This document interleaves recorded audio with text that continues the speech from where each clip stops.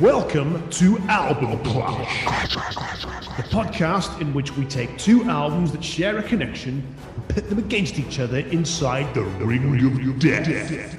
Two albums enter, only one may leave. Metaphorically. This is Album Clash. Hello, this is Album Clash. I am the resurrection, and I am the life. I'm not. I am still very much Kev. It's the latest stop on our Musical Cities tour. I'm really excited by this clash. Yeah, I thought you would be. So, just a reminder, the series of clashes we're doing at the moment is Famous Musical Cities. This time we're going Detroit. Sort of. We're going Motown. And we're doing, so today we're doing Marvin Gaye's What's Going On. And next week, Kev, what are we doing? We're doing Stevie Wonder's Inner Visions. And these are two albums that I know you're quite fond of. I'm a bit of a fan of them. So I'm going to say this now, and I've said this before, but I'm saying it now. As people may know, we record both albums back to back in the same session. As we sit here right now, I still don't know what I'm going to score either of these two. I have a rough idea, but that I always start with a rough idea and then it changes as we go through it. This is going to be tough. It is. So, as we said, the obvious connection, Motown, and the city is Detroit. There's a couple of other things that connect these two albums. So they're both albums which heavily feature a lot of social commentary about what was going on in the States at the time. They are both albums in which their artists took a lot more creative control. In fact, Stevie was inspired by what Marvin did on What's Going On. Essentially, you can argue that What's Going On begat Inner Visions. Yeah. Without the success of it, there's no way Inner Visions happened. 100%. There are a couple of other things. So this is something I learned from researching this. So Marvin Gaye played as a session musician on a lot of other Motown recordings. He played as a drummer. He even played on, as he was known then, Little Stevie Wonder, a lot of his early material. Yeah, a lot of the Motown coterie of artists sort of dipped in and out of working with. So Smokey Robinson is basically responsible for a huge ton of output in the 60s. And then as it becomes a lot more sort of socially minded, it has a different sound and everything like that. Yeah, absolutely. And the last thing that connects these two albums, well, it's sort of back to the Motown connection. And that's basically that Berry Gordy was a bit of a shit. Well, he certainly didn't really want either album to come out as they were. No, nor to give the artists the creative control that they wanted. However, Stevie very much wrestled that back, but we will get into that when we talk next week. Yeah, we will. But before that, should we do some Can't Get You Out of My Head? I think we should. Okay, can I go first, please? Yeah, sure. Okay, with my shite. Well, you've said before that things get stuck in your head when you hear them in commercials, and you've found some good things from doing that. This one's not something that's good. The commercial for a hotel holiday booking company in the UK currently has the 1996 hit I Love You Always Forever by Donna Lewis as the music. Oh, God. Yeah. I've not seen that advert, so I'm really glad that I haven't. So it sounded dated back in 96 when it first came out, and I was happy for it to have been consigned to the one-hit wonder bin of history. And say until this advert came out, and it's been buzzing around my head for a few days irritatingly. Well, I mean, the only thing I can say positively for it is that she might get some royalties from them using it for the advert. So good luck to you. Fair play, but it's still a shit song. Yeah.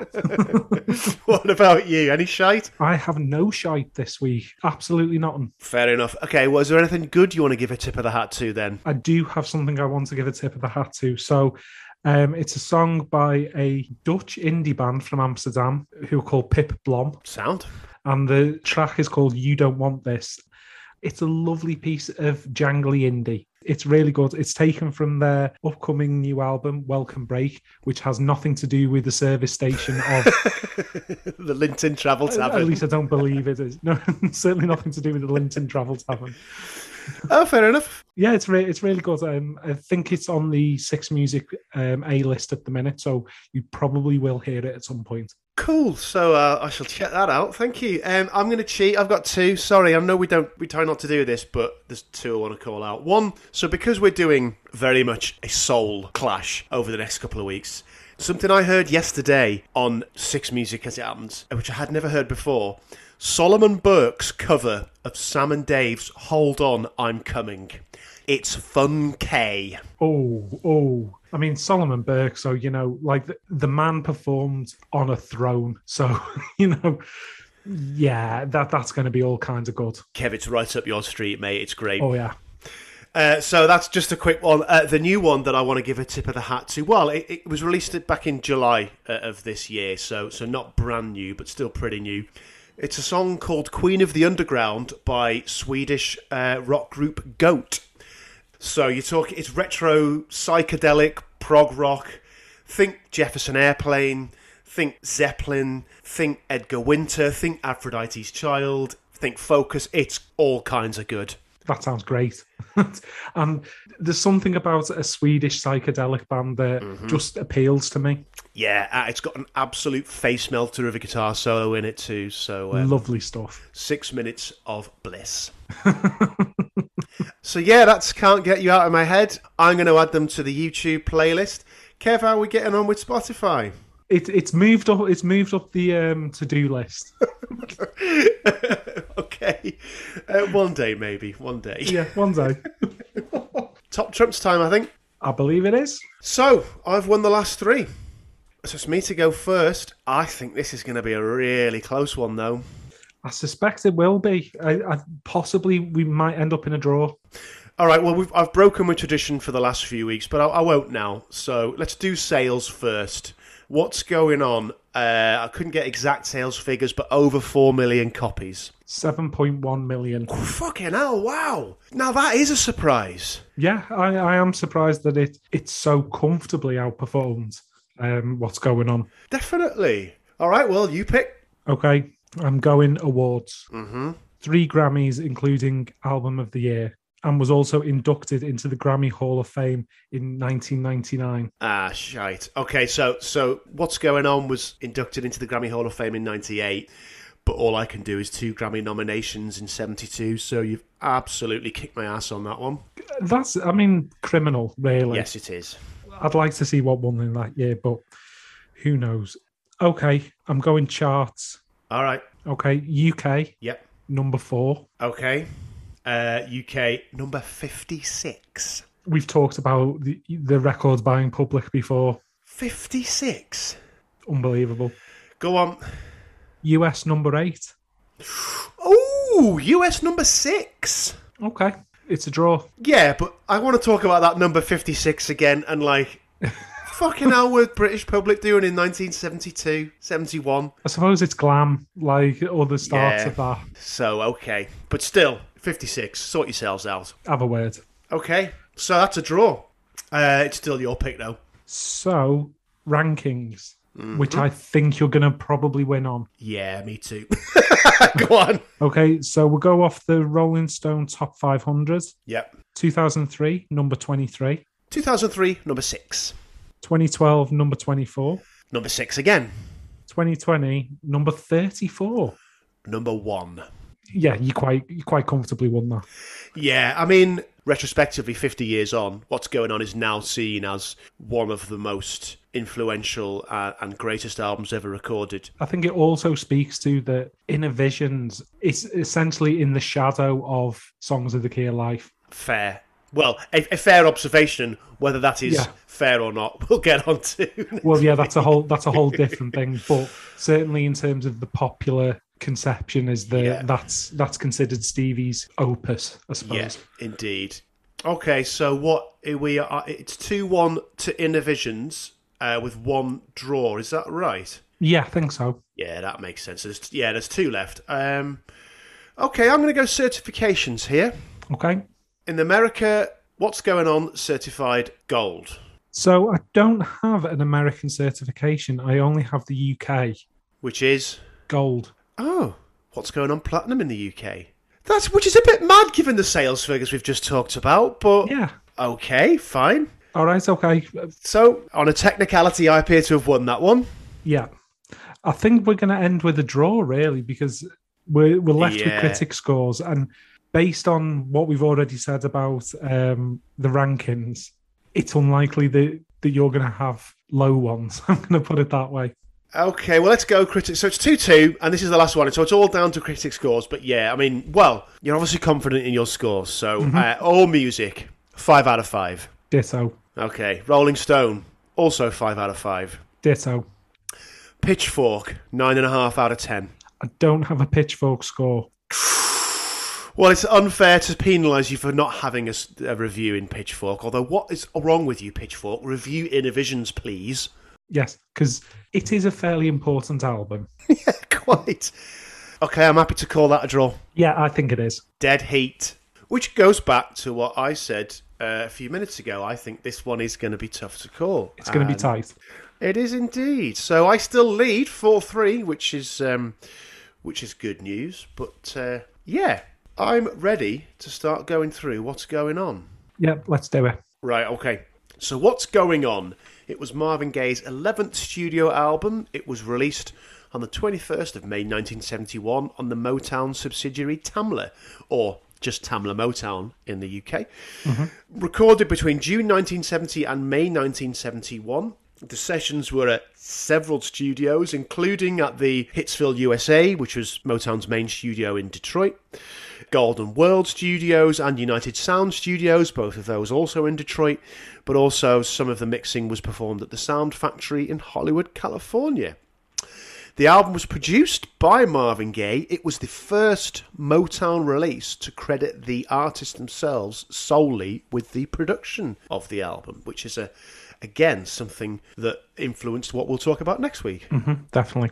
It is also the first of Marvin Gaye's albums to actually credit the Motown in-house band, the Funk Brothers, because, again, as I said earlier, Berry Gordy, bit of a shit, not liking to credit the musicians that actually worked on most of his stuff. And the Funk Brothers were a fucking phenomenal band. Incredible. I mean, just like I'm pretty sure there's a documentary knocking about the Funk Brothers, and I do not recall the name of it, but if you can find it, it's well worth a watch. I have watched it a few years ago, and it's brilliant. Excellent. I'll be looking for that then.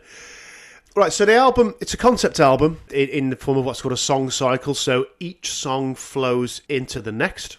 And the theme is that it's told from the perspective of a Vietnam War veteran or someone who's returned from the Vietnam War to find that the country he's been fighting for is being ripped apart by suffering, hatred, violence, inequality. The inspiration for that theme was mainly Marvin Gaye's brother, Frankie. He had actually served in Vietnam, and when he returned, basically Marvin realised that his outlook on life had changed because of what he'd witnessed when he was over there serving. Yeah, and I mean, that concept runs right through this album, and it covers the big topics. You know, drug abuse, poverty, the treatment of Vietnam veterans as they returned, even like something as forward-thinking as ecological damage. Like, you know, there's nothing prior to this that like an entire album covers so many huge topics. And if you think of the context as well of when this album's come out, you've had the Watts riots in '64, which I know had a huge impact on Marvin Gaye. You have the Detroit riots. You've had, you know, Kent State. You've had Martin Luther King assassinated. You've had Malcolm X assassinated. You have Bobby Kennedy assassinated. Yeah. There's so much going on. And Vietnam's still burning. Yeah. Nixon's in the White. You know, there's a fuck ton of stuff going on at this time. There really is. So you mentioned the Detroit riots, and I said right at the start, when this is Detroit, kind of, because of the Detroit riots in, 68? Yeah, 68. Where the headquarters of Motown got... Did it get burnt down? It certainly got heavily damaged in the riots. Berry Gordy moved Motown to LA. So by the time this album came out, and obviously therefore Innovisions, Motown was no longer based in Detroit, they were based in LA. But, you know, you can't say, oh, it's LA this week because we're doing Motown, because no. No, that's just confusing. Yeah, exactly.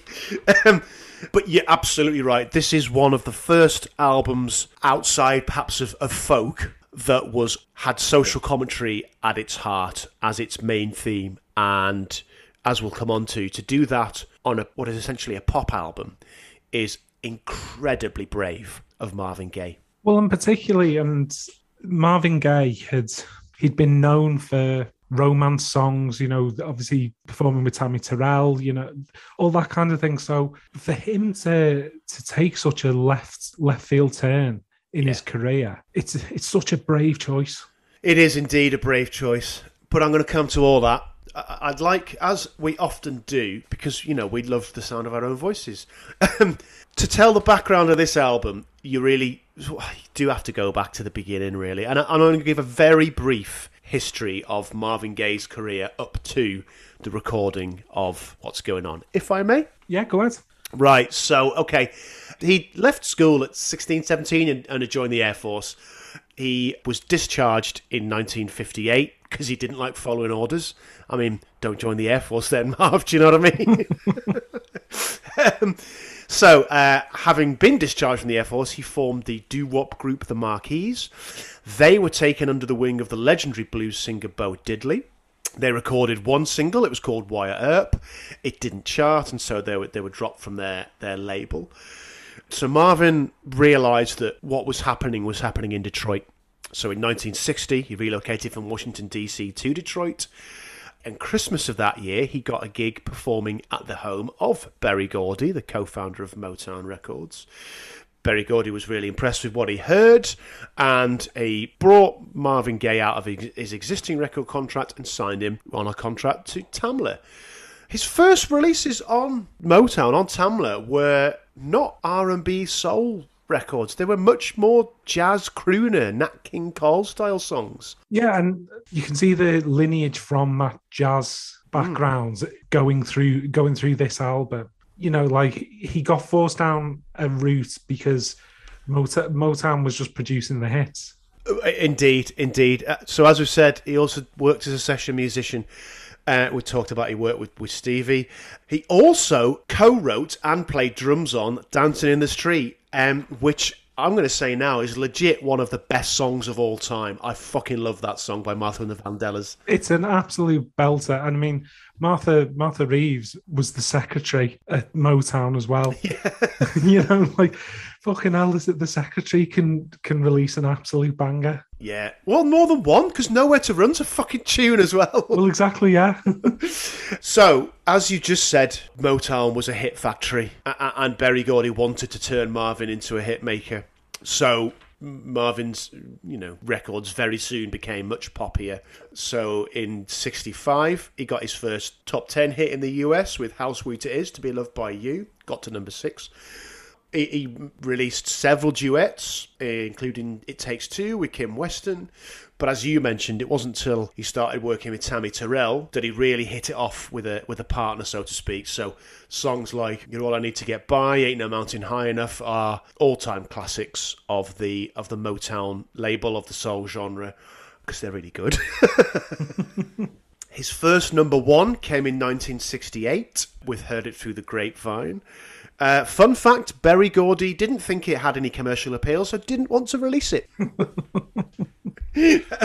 I mean, can we just before you move on? So I'm not sure whether the listener, I presume they will certainly know about Motown, but they had a quality committee. Oh, really? I didn't know that. Yeah, so a song would be recorded and it'd go to this committee and it had to be approved to get released. And there's various people sat round going, nah, it's not good enough, that. Go back and try again. And nothing got released without the say-so or approval of the committee.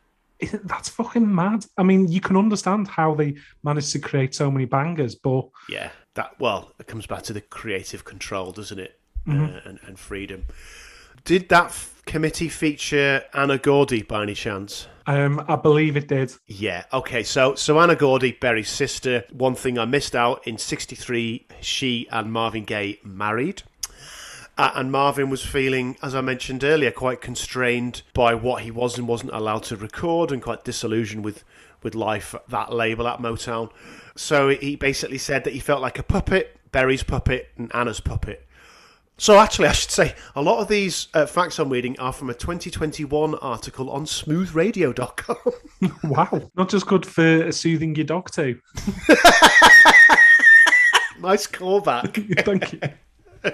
So yeah, as we said, it's the 50th anniversary of the release of What's Going On this year, and so there's loads of 50 years since What's Going On articles. One of the best in terms of quotes and stuff is from Smooth Radio. So cheers. So yeah, you'd mentioned about the Watts riots and other things that were going on, and Marvin increasingly felt he needed to turn his attention to that in his songs.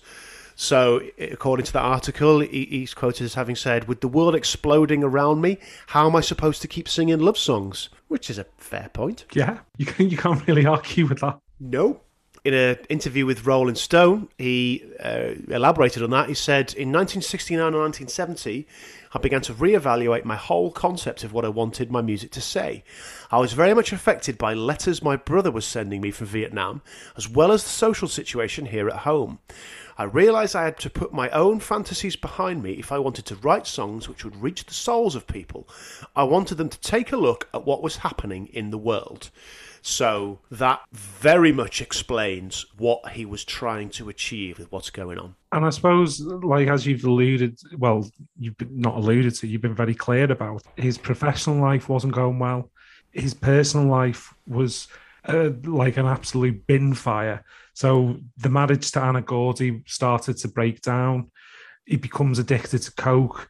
He has some troubles, shall we say, with the IRS. More on which later.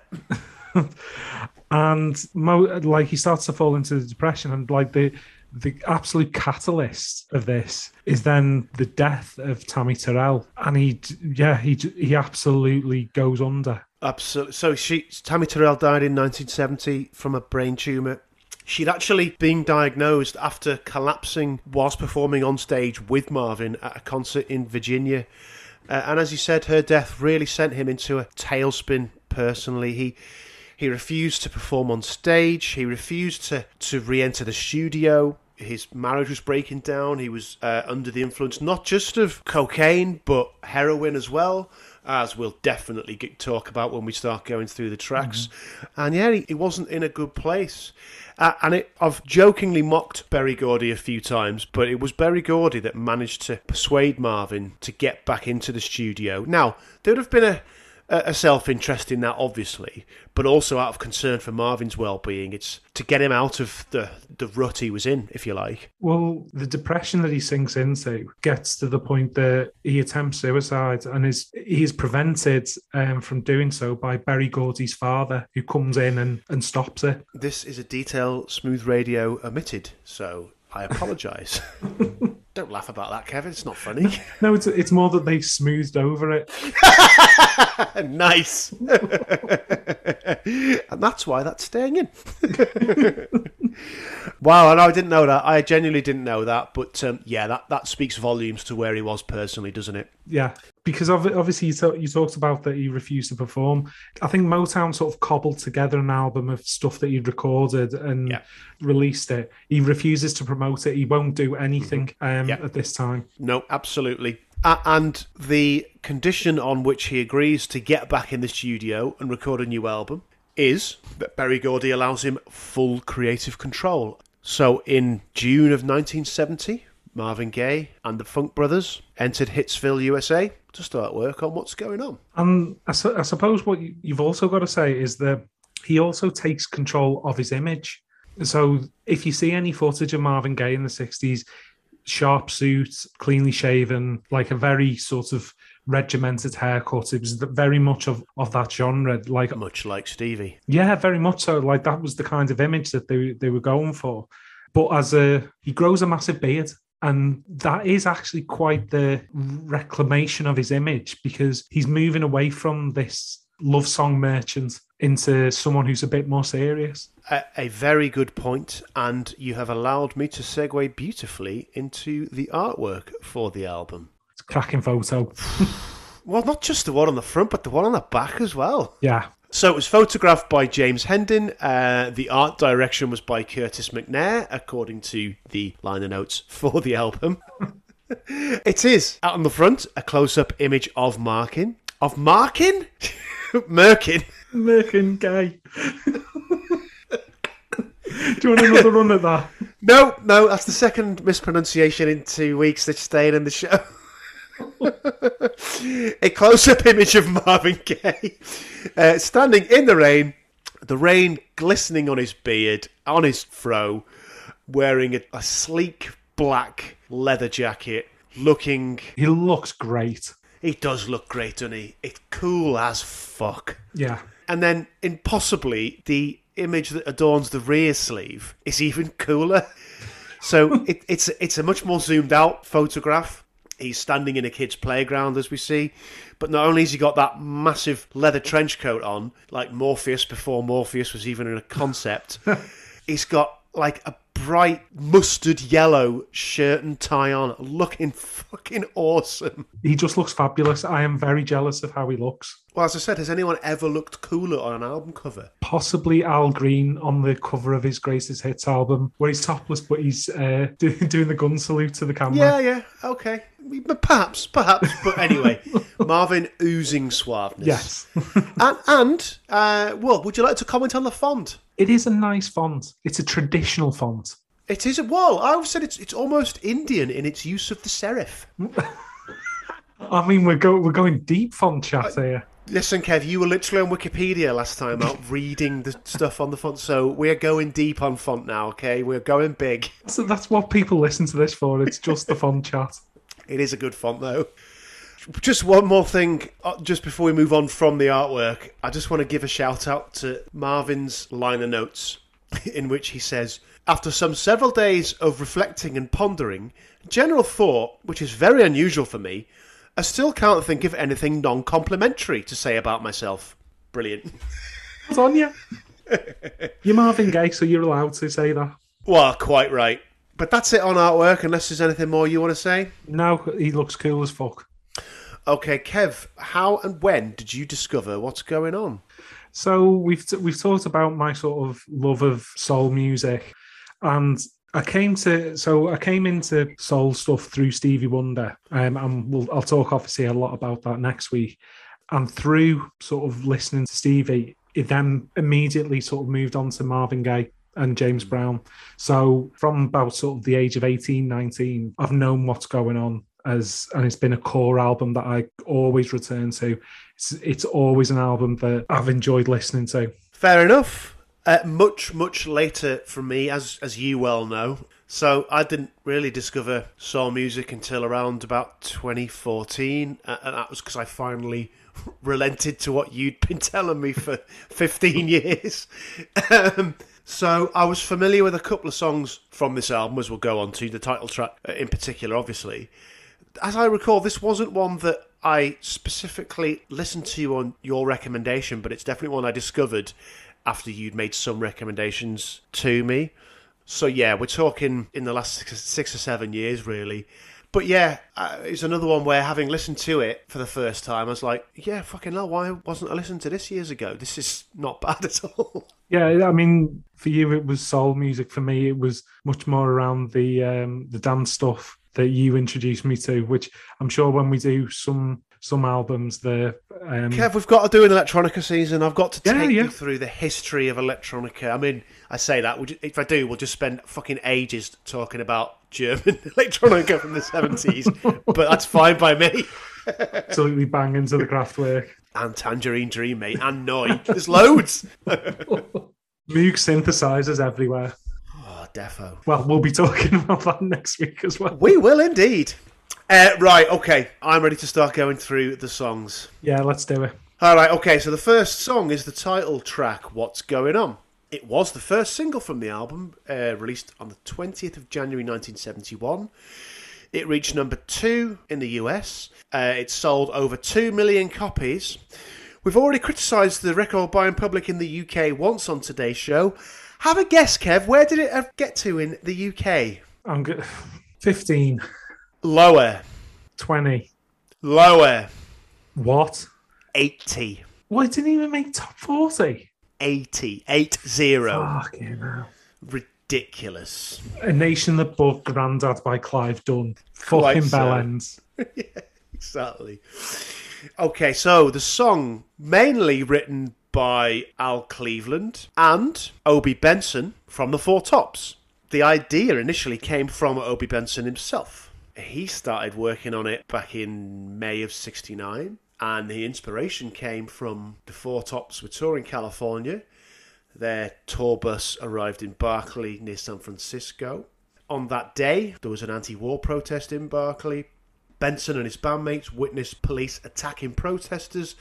Quite naturally, Obie Benson was somewhat upset by what he saw, and he started asking himself questions like, what is happening here? Why are they sending kids so far away from their families overseas?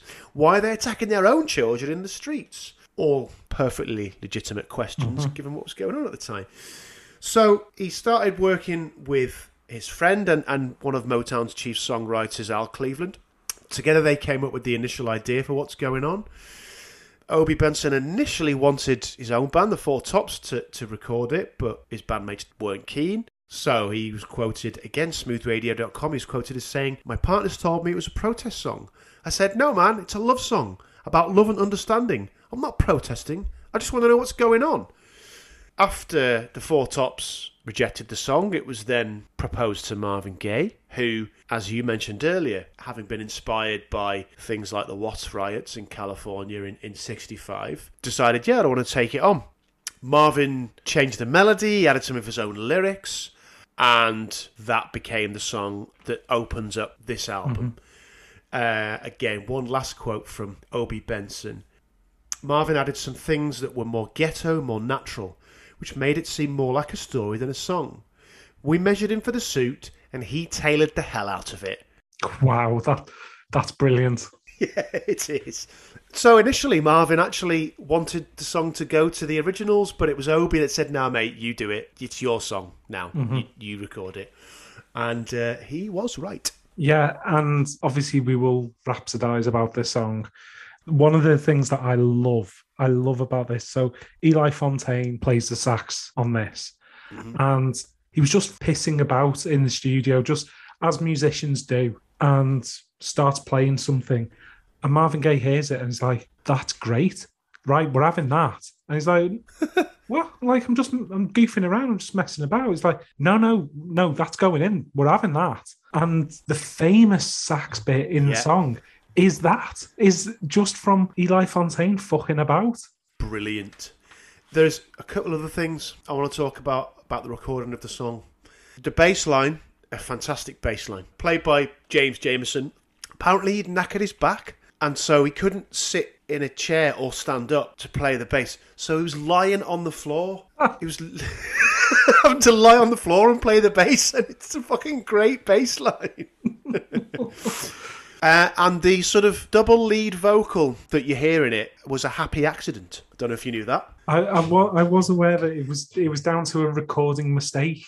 Yeah, so basically Marvin had done a number of takes, and he'd picked the two that he thought were the best, and he'd asked the engineer Ken Sands to basically give him those two takes so he could compare and pick which one he felt was best. Ken Sands accidentally mixed them together, took it to Marvin and said, soz. And Marvin's like, "That's fucking great. Let's go with that, shall we?" I mean, that's the beauty of how this song comes together, is there's loads of great sort of happenstance or happy accidents that create gold. You know, it's alchemy that's going on here. It's phenomenal.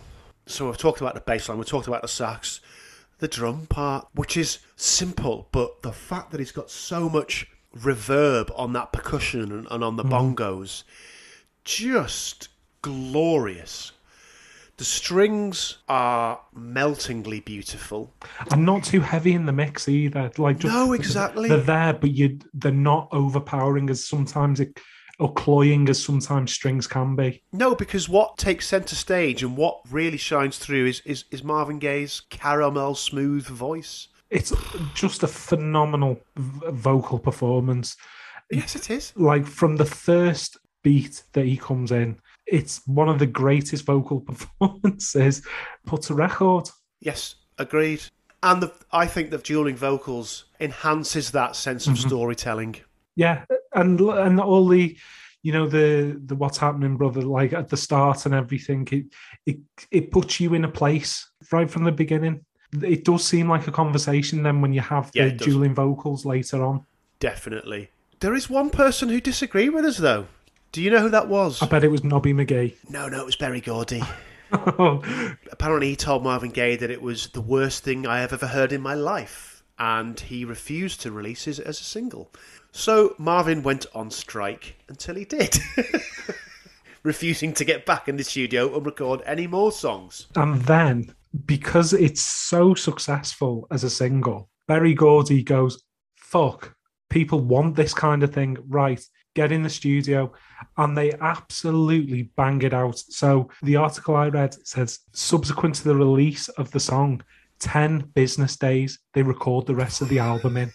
Couple of weeks. Like, And they even had the weekend yeah, off. they have the weekend off. Wow. Unbelievable. It is unbelievable. Phenomenal. And can I just say, I know we talk about album length and everything like this. Everything it covers, the musical styles, the content, everything that's going on is done in less than 36 minutes. 9 tracks, 35 and a bit minutes. Boom. Yeah. Phenomenal. So what you've just said, that makes sense then in terms of... So I mentioned song cycle and every song flowing into the other. This, as anyone that's listened to the album in preparation for today will know, doesn't flow into the second track. It ends on a fade out. And that makes sense, given what you've just said about the sessions.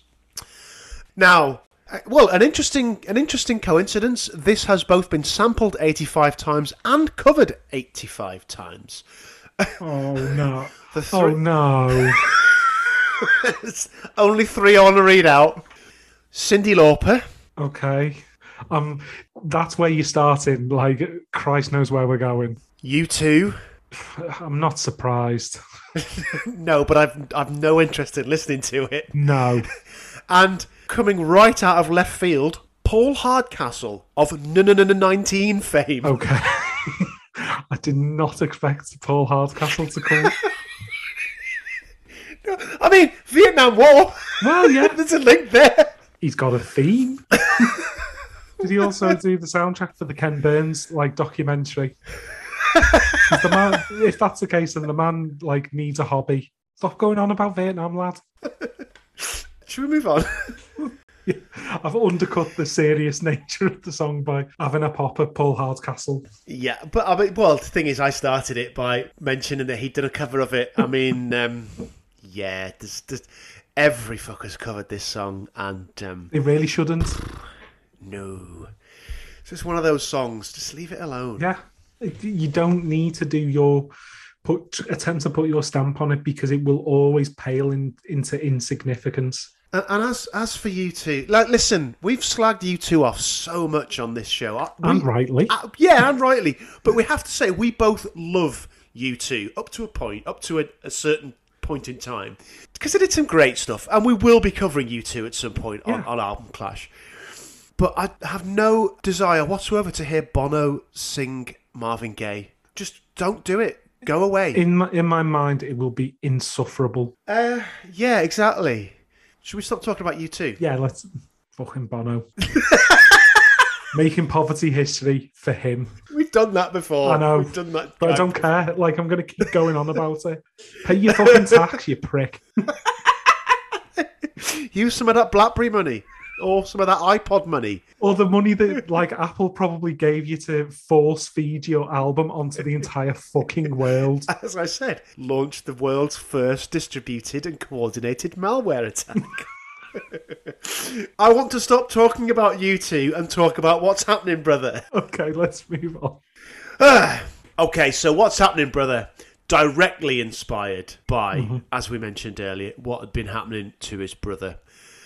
And importantly, the experiences that his brother had when he returned from Vietnam. I'm just going to go through some of the lyrics. Can't find no work, can't find no job, my friend. Money's tighter than it's ever been. Say, man, I just don't understand. What's going on across this land? What's happening, brother?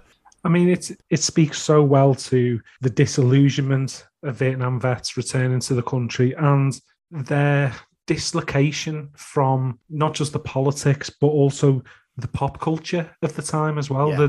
They'd essentially been on Mars for however long they were in Vietnam and coming back to a country that they just have no idea what the fuck it's about. Well, exactly that. and a country that wasn't interested in hearing what they'd been through, a country that was ashamed of what they'd been sent over there to do, and the fact that they'd not succeeded in that mission. So yeah, it's like a dual thing, isn't it? To a portion of the populace that they are stooges for a wrong-headed policy and in a poor country on the other side of the world, and for another portion of the population, they're losers. They're the first people to lose an American war. Yeah, quite so. So yeah, it's a really powerful one, this, in terms of the lyrics. In terms of the sound, it's quite similar to, and this is something we're going to come back to. Well, it's a concept album, so the sound is naturally and deliberately similar throughout the tracks. And in that respect, works as a concept album. We talked about this when we went through Pet Sounds versus Sgt. Pepper's. This is much more, I think, in the Pet Sounds camp, that there is a consistency both thematically and sonically. And you hear that on this. Again, the bass and the strings are the heart and soul, to me, of the song, but still don't overpower, still don't dominate, still allow the voice, the vocals, the message to come through. The backing vocals as well, just beautiful, and it's brilliantly put together. Like the work in the studio here, like of putting all these disparate elements together. Again, just I'm in awe. Definitely. So you mentioned Al Green when we were going through the artwork, and you talked about the backing vocals then. I mean, Al Green was listening to this album, wasn't he? Yeah. I mean, everyone listened to this album and was influenced by it. 100%. And Al Green's not the only artist that I'm gonna call forward to as we go through this. And I don't mean that as a criticism in any way of anyone. It just shows how influential this album became. But yes, to me, there's a definite Al Green vibe on What's Happening, Brother. Yeah, definitely. Really, really good. Just absolutely brilliant. Indeed. Flying high in the friendly sky. So, I would just like to quote the lyrics, if I may, Kevin. Certainly. Flying high in the friendly sky, flying high without ever leaving the ground. No, rest of the folks are tired and weary, oh Lord, and have laid their bodies down. I go to the place where danger awaits me, and it's bound to forsake me. I have no idea what this could be about. You? Well, if you were slightly confused by the allegory there, I know I'm hooked, my friend, to the boy who makes slaves out of men. Boy being a slang word for horse, smack, heroin. Yes. In America in 1971. Yeah, this is a song about heroin addiction. And, well, yeah, as you just said, it's a really candid song. It's a really brutal, almost, depiction of knowing the dangers of what you're putting into your body. Yeah. We always use the word juxtaposition, and I'm going to use it again, between the beautiful arrangements, which is a kind of jazz soul fusion, with the brutal subject matter is, again, like... I'm struggling to find superlatives for that because it works so well. It does indeed, yeah. And I've picked up on the jazz elements of it. The irregular drum rhythms, the bass line. It does sound like a jazz composition. It does sound very Miles Davis influenced, and that sound gives it a real sense of being in a dreamscape, a sense of floating on air. And that juxtaposition between that sound and the lyrical content is really stark. It's dreamy, but just sinister enough to put you on edge. The strings are so lush as well. That's one thing I didn't. Sumptuous. Oh yeah, they are. Well, again, we just called out Al Green, Curtis Mayfield on this. Just one last thing I've got to say about it: the sort of the title, and the refrain lyrically, takes its inspiration from a 1965 commercial for United Airlines, the tagline for which was "Fly the Friendly Skies," a slogan that was also used by, again, I'm going to call out U2 on Zooropa. Now, I'm going to praise U2 because I fucking love Zooropa. It's a brilliant song. Yeah, it is. Like, I do really like Zooropa. So yeah, anyone that hasn't heard Zooropa, The opening sort of 2 or 3 verses are basically all advertising slogans. So Fly the Friendly Skies is one of them. Vorsprung durch Technik from Audi is one of them. I'm basically hoping to get some free airline tickets and cars. And not pay any tax on them. Yeah. But yeah, Marvin used it first. So Bono stealing from Marvin Gaye. I really like it. 3 songs in, I'm having a really good time. Yeah, it's. I mean, it seems quite funny to say a song about the state of the world in 1971, the shit treatment of Vietnam vets and heroin addiction, and we're having a lovely time. But you know, they are all 3 brilliant songs, and yeah, there's not a bad moment so far. Shall we save the children, Kev? Let's save the children. This was released as a single in the UK only on the 11th of November 1971. I mean, it's better than 80, it's what I'll say.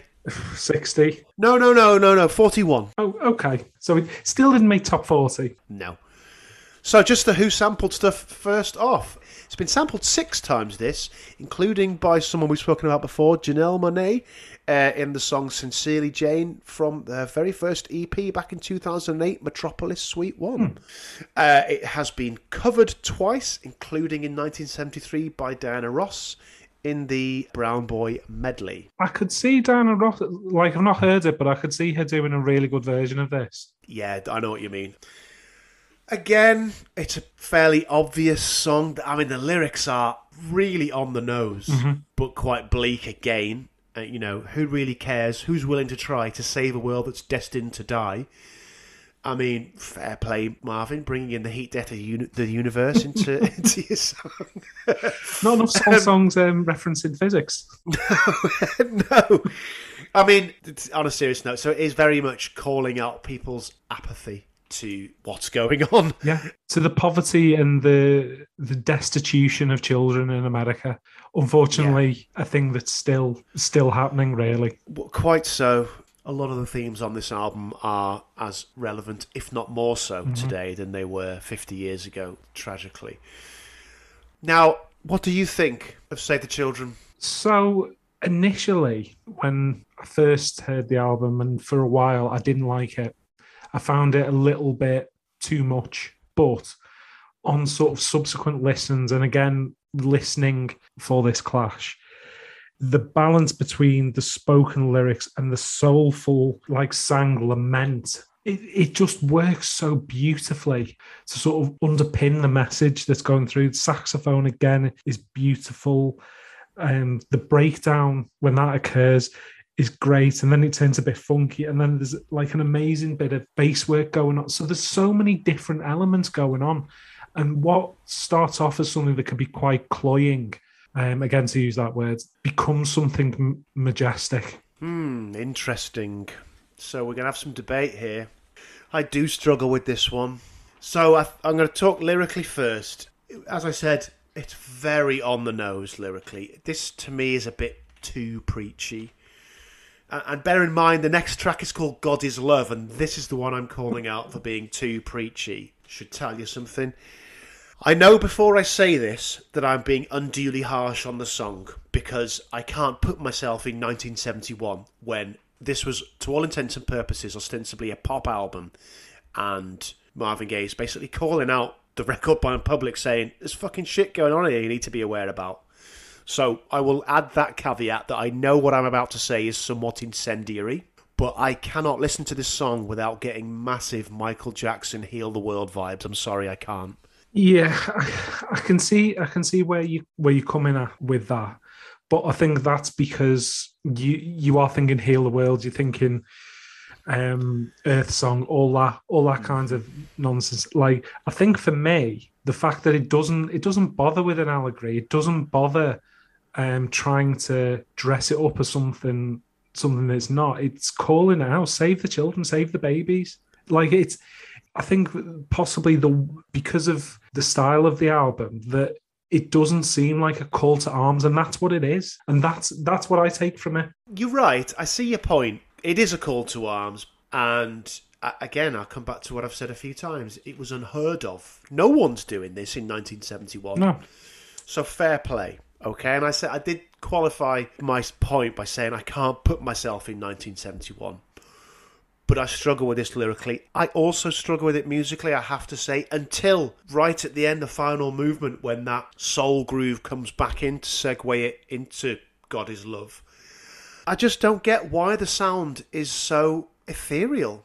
Okay, you could say it flows on from Flying High in the Friendly Sky in terms of that more jazz-influenced style, but it's a bit too all over the place until that final movement. I have to say, I struggle with this. Okay, as I've sort of outlined, I disagree with you on that. I think it's a great piece of work, but as I openly admitted, like, it's a song that I didn't struggle with, but I had issues with, and it's something that's certainly grown with me. Okay, I don't hate it. Far from it. I just, after the three we've heard, it's a bit of a come down for me. Okay. No pun intended after the previous track. Okay, shall we go on to God is Love then? Yes, let's do it. So, a song which is basically about not only God, but Marvin's own father, Marvin Gaye Sr. Don't go and talk about my father. God is my friend. Jesus is my friend. He made this world for us to live in and gave us everything. And all he asks of us is we give each other love. So, yeah, it's very much calling out again that lack of empathy that he saw in society. And again, it's fair to say Marvin had something of a difficult relationship with his dad. Well, yeah. Hold on to that. He had said that living with his father was like living with a king. A very peculiar, changeable, cruel, and powerful king. Yeah, we'll come back to that. Yeah. So just one thing. The single release of What's Going On, and I think it is now included on the deluxe version of the album release, had a much slower version of this track as the B-side. This version is much, much better. Yeah. I mean, so obviously it speaks to his relationship with his dad. It speaks to his view on the lack of spirituality, lack of empathy within American society at this time. And it also speaks to his kind of reborn spirituality as well. And I know you had issues with Save the Children. I feel that it beautifully segues from the previous song, and it's absolutely gorgeous. So it is absolutely gorgeous. Yes, it does beautifully segue from Save the Children, but only because the final movement of Save the Children is deliberately in this style. It is gorgeous. I really, really like this. Yeah. 1 minute and 41 seconds, so it's short. I could be critical and say it feels like a bridge between two tracks, considering what's going to come next. But that is being hypercritical, because I think this song in itself has a lot to offer lyrically and musically. But yeah, I think you've pretty much said it all already, so I won't repeat what you've already said. Okay, I've got nothing more to add, so we probably should move on to the next song. Okay, which is Mercy, Mercy Me, open parentheses, the ecology, close parentheses. Now, if the title doesn't reveal too much about the subject matter, the lyrics don't leave very much to the imagination. Oil wasted on the ocean and upon our seas. I mean, that's literally the same thing, Marvin, but okay. I can't believe you're throwing shades at Marvin Gaye lyrics. Fish full of mercury. In another verse, he sings radiation underground. I mean, some igneous rocks are very naturally radioactive, Marvin. That's just the way of the world. Literally the way of the world. And in the sky. Animals and birds who live nearby are dying. So, no, let's be serious for a second. We mentioned this earlier. This is perhaps...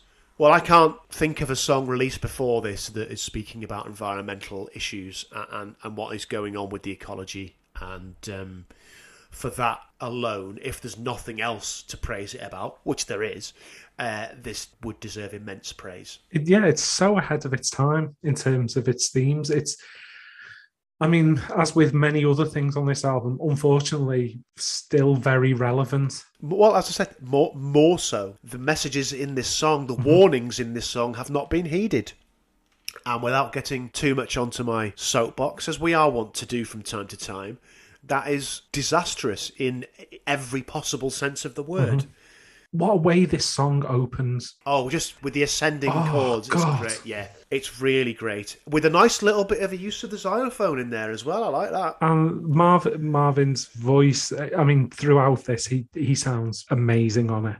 And like the balance between the sumptuous sound and the hard-hitting lyrics. And then again, an absolutely fucking wondrous sax solo in it as well. Phenomenal.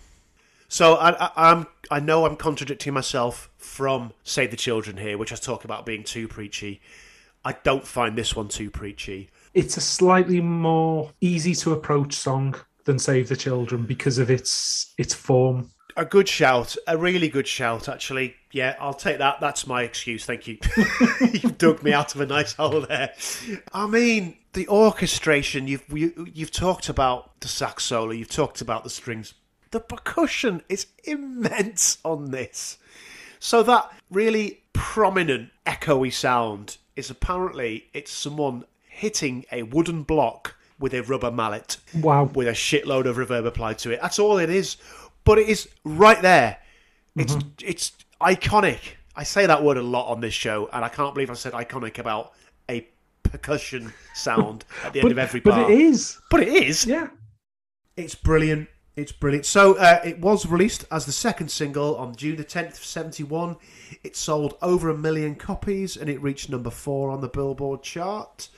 I'm going to do the samples and covers. God.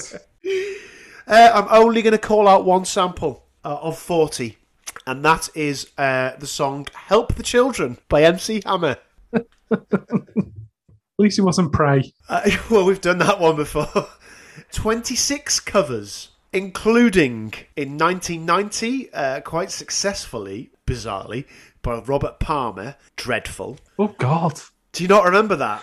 Do you know what? Now that you mention it, I can remember that he had all the balls taken out of it. Yeah, it's really bad. Now, the next 3 are a bit weird. In no particular order. Boys to Men. Okay. The Strokes. Uh-huh. With guest drummer Josh Homme. Uh-huh. And, last but not least, Aswad. Okay. I've got nothing to add to that. So this is one of the ones I was familiar with before I ever heard the album. I fucking love it. It's a great tune. Yeah. I really, really like it. I adore this song.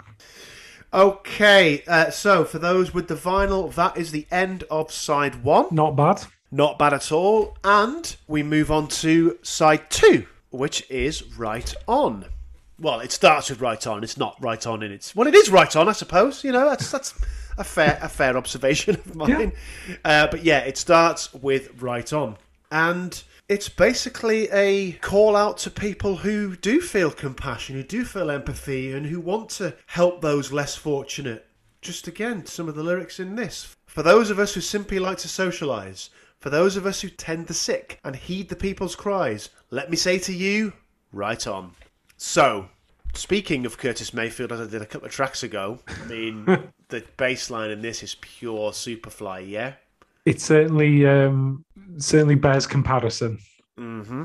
Not just that, but also the percussion track with the, is it called a guiro? You know, the scratchy... Yeah, the scratchy thingamajig. Yeah, and the piano part.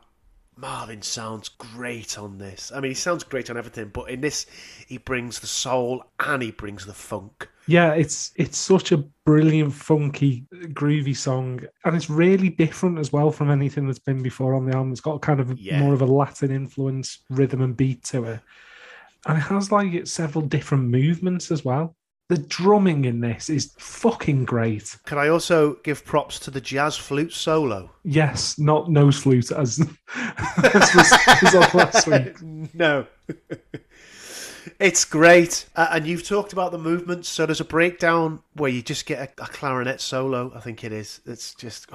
Again, the orchestration throughout this album is incredible. And... Given what we'd said about Motown trying to retain such strict, regimented control over their output, just look at what was achieved when they allowed their artists the freedom to create what they wanted to. We'll talk about this next week as well, obviously. But fucking hell, this is a fella who's never had this much control before, and look at what he's able to create with a group of phenomenally talented musicians, yes, but this is his vision, and wow. I cannot put it any better than you put it there.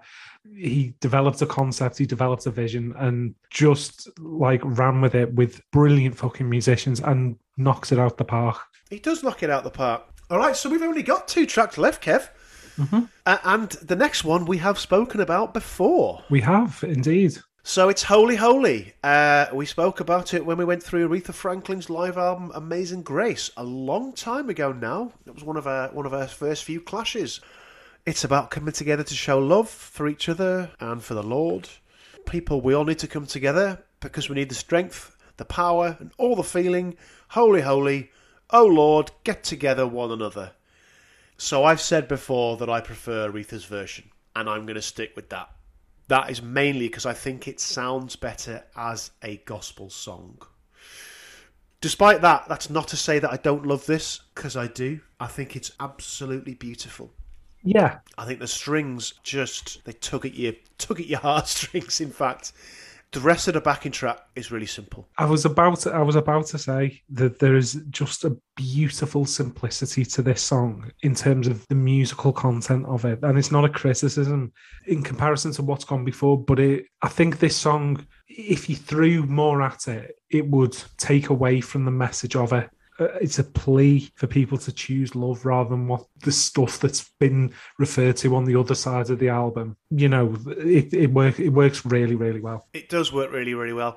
I have one criticism, and that's I've never been sure about the clarinet solo in this. It gives it a really odd, sexy scene in an 80s thriller vibe. I mean, look, just because you were banging to a Channel 5 late night film doesn't mean that we all are. Shannon Tweed.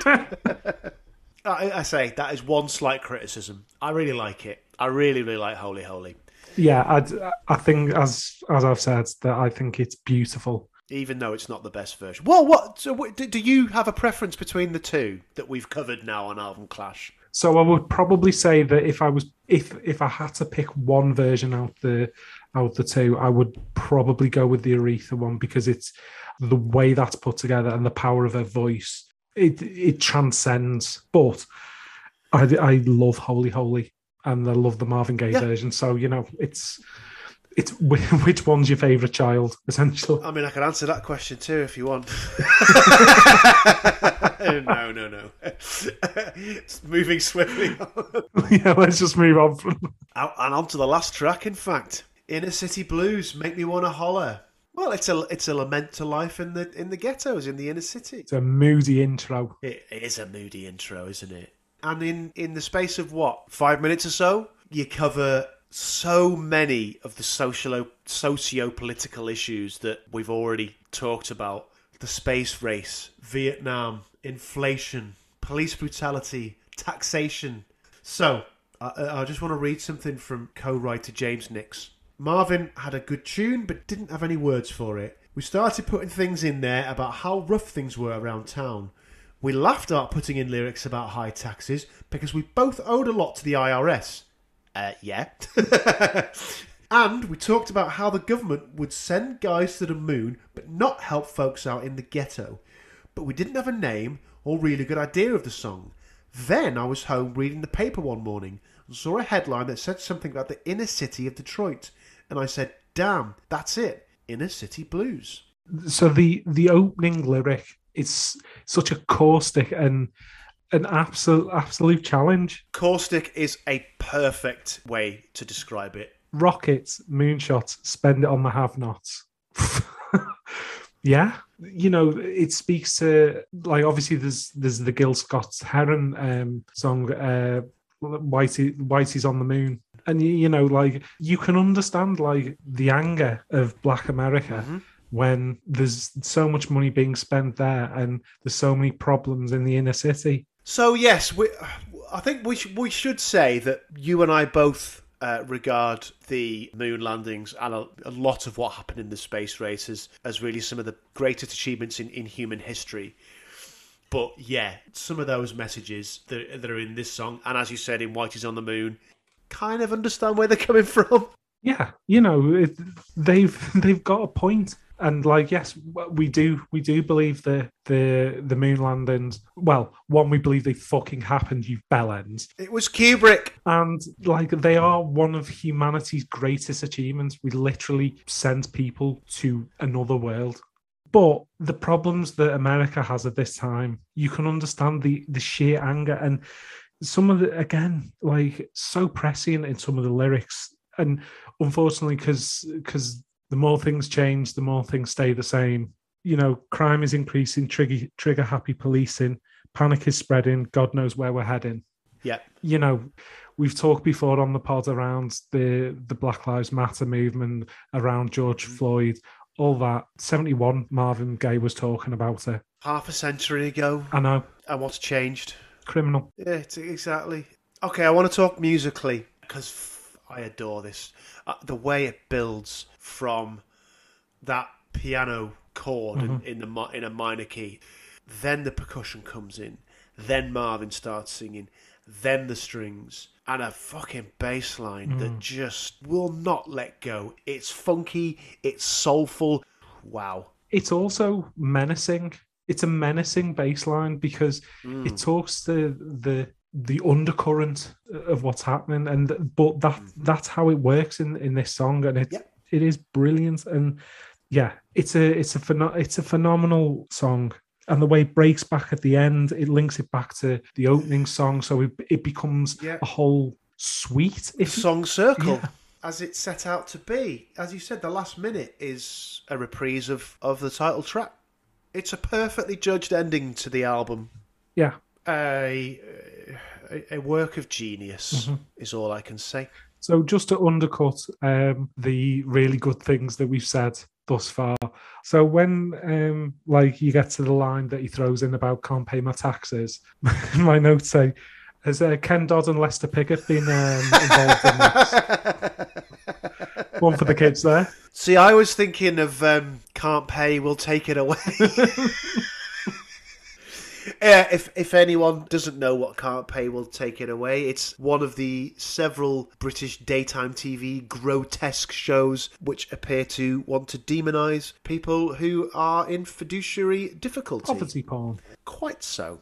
And if you don't know who Lester Pickett is... he was a jockey. Who didn't pay his taxes. And Ken Dodd. There's been a lot of tax talk on this episode. I'm going to undercut that even further by saying a brilliant use of the triangle on this track. I mean, that doesn't undercut it at all. Like, the triangle is great in this. It is. It is indeed. Yeah, I have nothing else to say about Inner City Blues. I fucking love it. Yeah, it is an absolute genius piece of work, and what a way to end the album. All right, so before I do Legacy, shall we listen to some reviews? I think we should. Okay, so writing at the time, Vince Aletti in Rolling Stone said, at first, the sameness in sound persisting from one song to the next is boring, but gradually the concept of the album takes shape and its wholeness becomes very affecting. One or two cuts don't hold together quite as well, but the album as a whole takes precedence, absorbing its own flaws. There are very few performers who could carry a project like this off. I've always admired Marvin Gaye, but I didn't expect that he'd be one of them. I guess I seriously underestimated him. It won't happen again. Yeah, fair play. I think that's pretty much spot on. I would slightly disagree with there's a couple of tracks that may be undercut it, but everything else I think is bang on. Okay. Moving on, in a 2011 retrospective for Pitchfork, Ryan Dombal wrote, What's Going On isn't a fiery album filled with timely sloganeering. Part of its long-lasting appeal involves an element of true-to-life resignation. But the album doesn't wallow either. It hums and glides on the effortless, multi-track Marvins that swoop through the stereo spectrum like ghosts. His 70s brilliance is unfathomable without his 60s pop triumphs. And What's Going On is the turning point. The moment when he was able to bypass his selfishness and self-destructiveness in the name of God, peace and love.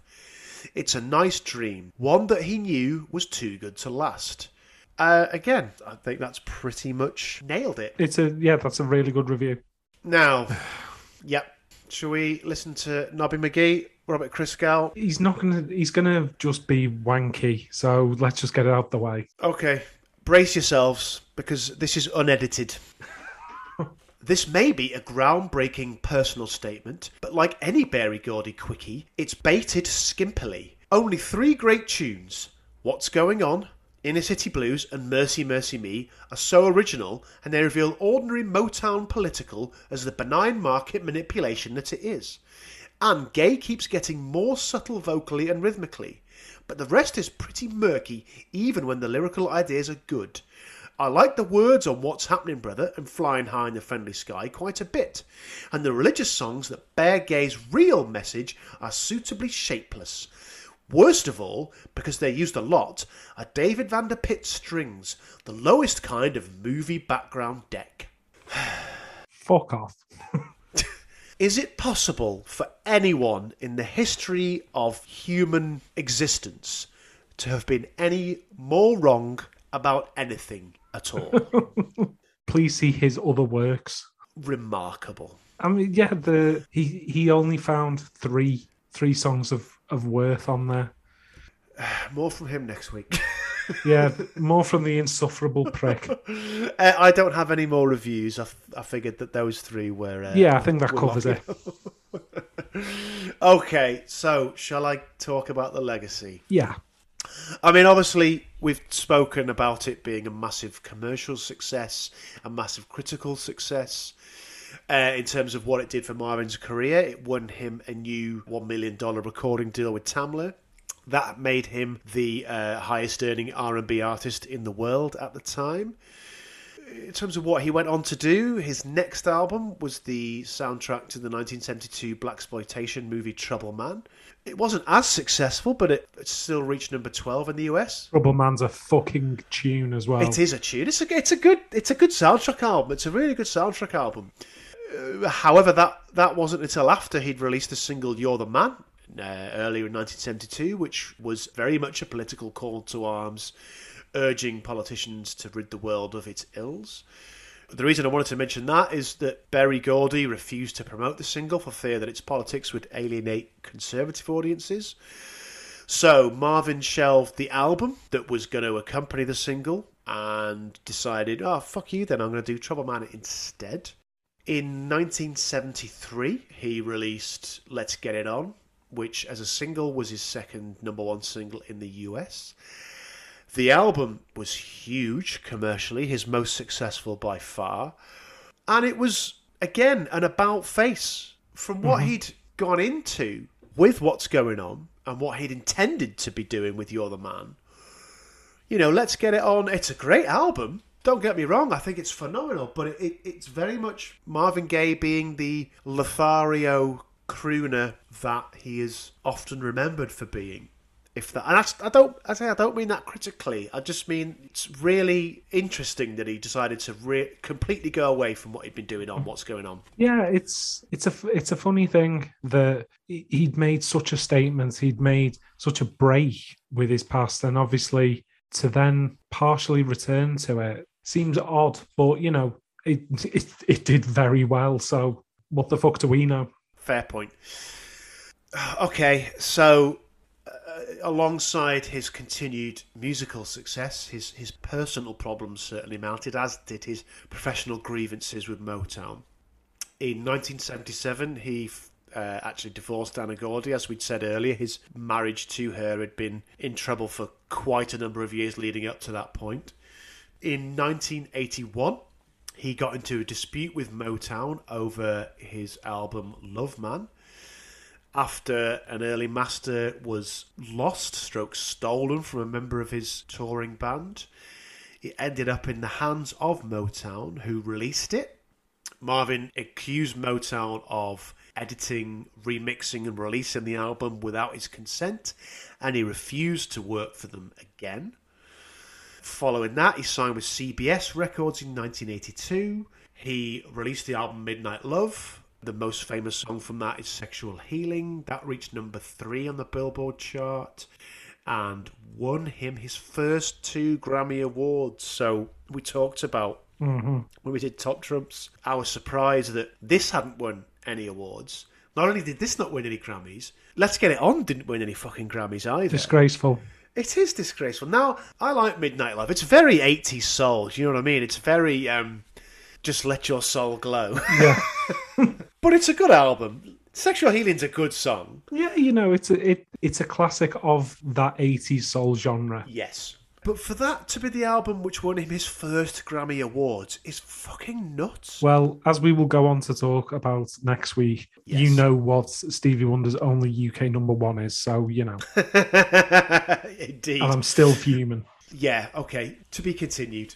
And to bring things to somewhat of a sombre conclusion in terms of Marvin, Midnight Love would prove to be his last release, because very tragically on the 1st of April 1984, which was one day before his 45th birthday, so at that time he was living back with his parents.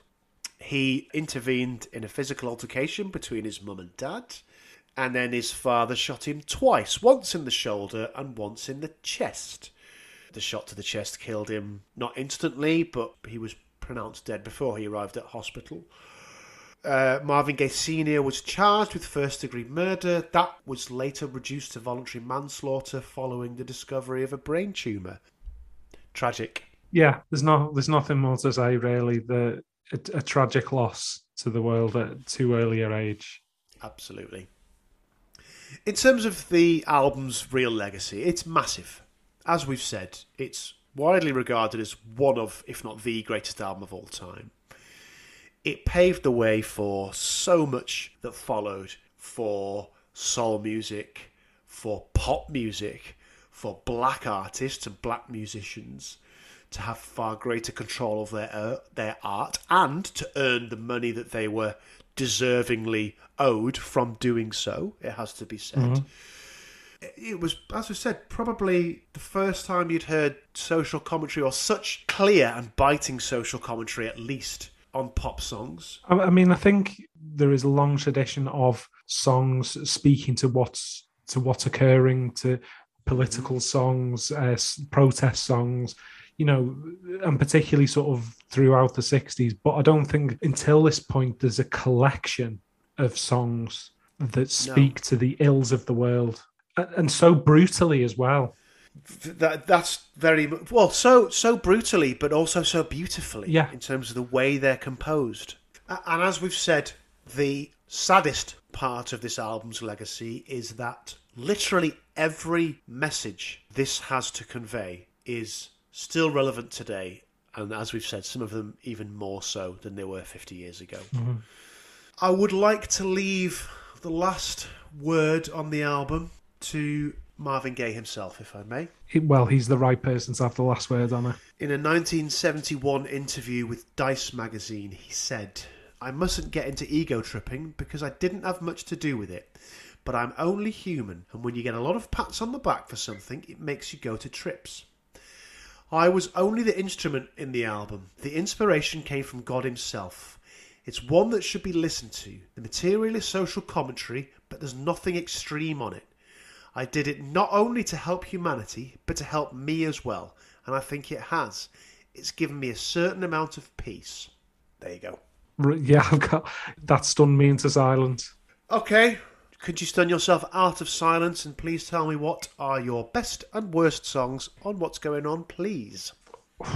Christ, that's a hard one. Do you know what? Worst song is, I will probably fall on Save the Children, but I like it more than you do, and so it's only because I've got to pick one. Okay, and your best? Best song. I think I'm going to come down in Inner City Blues, Make Me Want to Holler. So, but like, it depends when I listen to this album. Sometimes it's the opening track, sometimes it's Mercy Me, the Ecology, sometimes it's Right On. It depends. But at this moment, like, I think Inner City Blues just has everything. Okay. No debate, unfortunately, again today. The worst song is Save the Children. I don't like it. I don't hate it by any stretch, but I do struggle with it. So, yeah, sorry. Best song, yeah, Inner City Blues. Like you said, the title track is phenomenal. I love the incessant groove that Right On has, but Inner City Blues it's the complete package. Soulful, funky, it sounds epic. It builds brilliantly. It's poignant without being sentimental. It's got a great message without being too preachy. It's biting without being too angry. It's a great song, and that's why it's the best. Yeah, right on. All right, then. That's about it for this week, other than Twitter stuff. Okay, so if you are slightly disturbed by the prospect of an ex-England footballer biting the toes of his daughter or sucking the toes of his daughter, depending on what you think, you may check out the video on Twitter. Whilst there, you can check out our Twitter at Clash Album. Also, apparently you can check it out on Instagram. Whilst there, you can check out our carefully curated content at Clash Album, or you can send us an old school email at albumclash@gmail.com. Very good. I admire your restraint. So, any fans of football and the Premier League, we are recording this on the 25th of October, 2021. We are both fans of Liverpool Football Club. You know what happened yesterday, so well done for your restraint, Kevin. Yeah, but I still couldn't help reference Paul Scholes sucking his daughter's toes. What the fuck? Fucking weird, that. Yes, it is. And with that, I think I'll call it a day. Yeah. As ever, thank you very much for listening. Go and check out our socials, as Kev has just said. Send us an email for just for a chat. What's going on in your life? We talk about you. We talk about what's going on in our lives a lot of the time. What's happening with you guys? We're here for you if you need to talk. Yeah, just get in touch. As I say, it'd be great if you might think there's a clash that is screaming out to be done, and if so, we want to hear about it. So please do let us know. Other than that, like the show, leave a rating, leave a review, all that stuff. Thank you so much for listening. Just remind people, Kev, of what they need to listen to research next week's show. For next week's show, you need to listen to Inner Visions by Stevie Wonder. Until then, I have been, as always, Tim. And I continue and remain to be Kev. Yeah, all right. Thanks very much for listening, guys. We'll see you next time. Ta-da. Bye. Ta-da.